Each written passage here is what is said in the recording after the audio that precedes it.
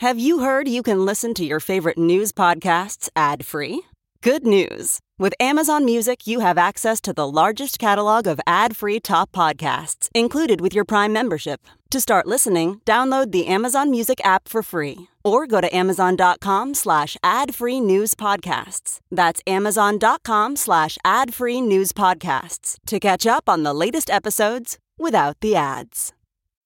Love, Death, and Ghosts in the Chinese Underworld. Can a ghost fall in love? For China's greatest spinners of scary tales, they might have been the only ones who truly could. Written by Fu Mengxing. Published in 6th Tone. Read for you by Kaiser Guo.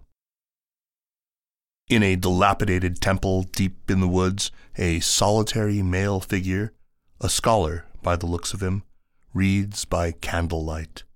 Suddenly, the temple's window is thrown open by an eerie gust of wind, and a beautiful woman in floating white robes appears in the room.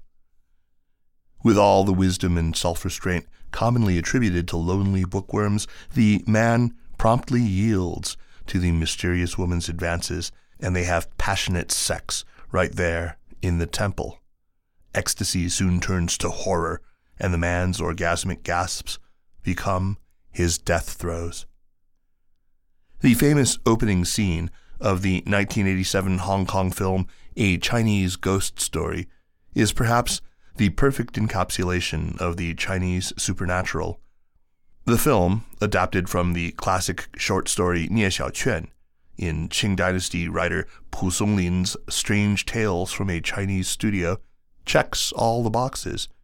A great beauty appears, instantly satisfies the sexual needs of a hapless young man, and then murders him right at the climax of their encounter. Chinese ghosts exist in a state analogous to that of the vampire in Western literature. The allure of both is otherworldly, a fact they use to prey on the morally weak and vulnerable. But the two are not exactly alike. The most significant difference is that Chinese ghosts, unlike vampires, are almost always female, and their love, if they are capable of it, is invariably given to a living man rather than a fellow supernatural being.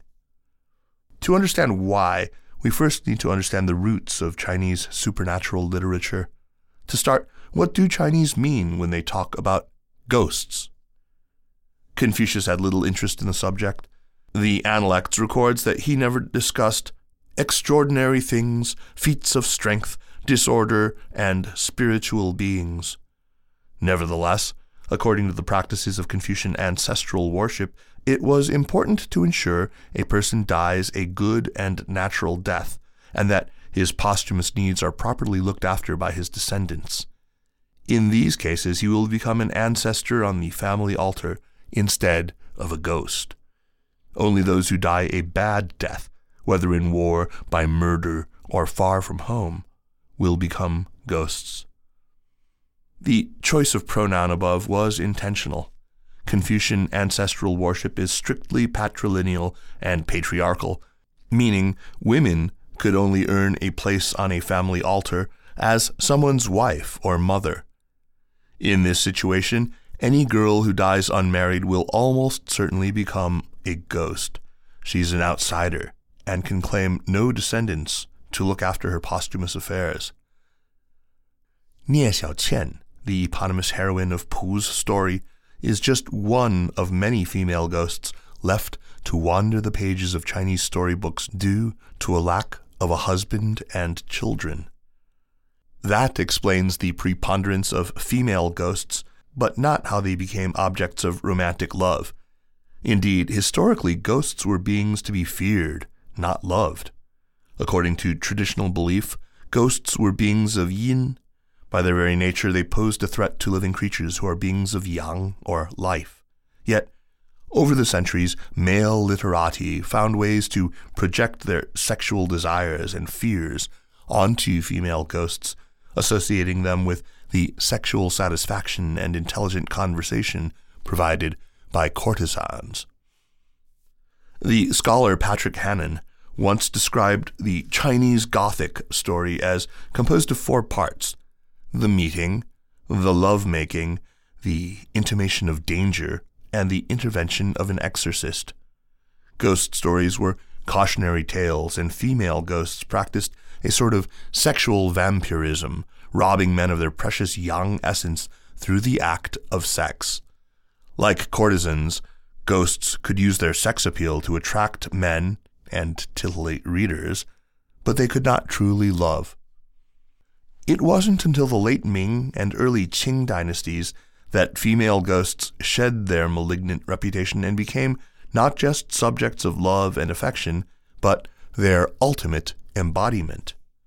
The cult of love, or Qingjiao, that emerged in literature from this period was a continuation of the philosophical school of the heart, which arose in reaction against the excessive rationalism of Neo-Confucianism. The literary cult of love celebrated individual freedom and the power of spontaneous subjectivity. The Ming Dynasty dramatist Tang Xianzu, a contemporary of William Shakespeare, summed up the movement's ideals in the authorial preface to his most celebrated play, The Peony Pavilion. "It is not known whence love originates, yet once it begins, it goes deep," he writes. "The living can die for it, and the dead can be revived for it. If the living cannot die or the dead cannot be revived for love, then it is not supreme love." The Peony Pavilion is itself a ghost story, and its heroine, Du Linyang, is the apotheosis of the supreme love espoused by Tang. After dying for want of love from the faraway scholar of her dreams, Du returns as a ghost to haunt his nights until his love revives her. If Romeo and Juliet testifies to the power of love to make even death appealing, Peony Pavilion argues that love is powerful enough to break the bonds of life and death altogether. Writing in the early Qing, Pu Songlin would have been influenced by the cult of love in works like The Peony Pavilion. His innovation was to transpose the scholar and beauty literary trope into the strange tales genre with its ghosts and goblins.